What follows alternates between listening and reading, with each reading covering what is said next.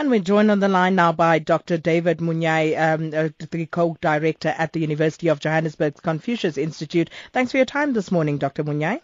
Good morning. Now, President Jacob Zuma says this is not like Africa asking for help. So what exactly is South Africa and Africa's strategy when dealing with China? At the moment, the strategy for Africans is not quite clear, and that is a worrying part. But with time, one has to work around what Africans through the African Union have agreed, which is the Agenda 2063.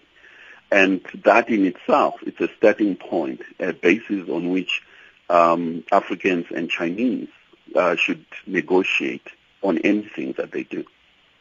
Now, is China capable of assisting South Africa, for example, in the reduction of poverty and solving our unemployment crisis in the country?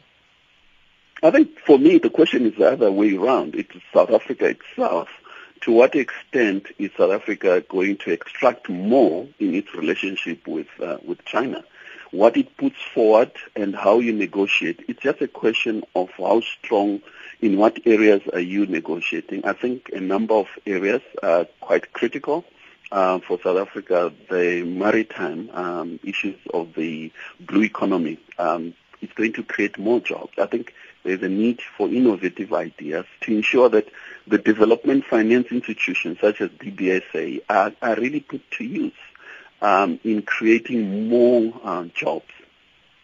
And one of the issues there, on the strategic program, speaks to the alignment of industries to accelerate South Africa's industrialization process. Now, we've been stuttering along in this regard. How exactly can China come in and help us accelerate this?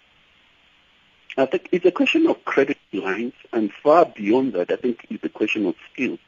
As you are aware, in South Africa and Africa as a whole, 60% of our people are under the age of 35, and the unemployment is very high.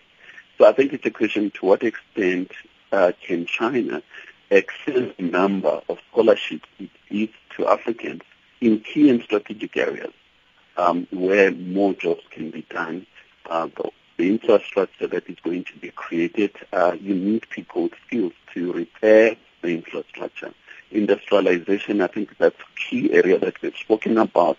But more important is also to focus on agriculture. To what extent will South Africa modernize agriculture? I think those are key areas where Africans should be able to feed themselves and rely upon themselves, given the fact that we have the largest arable land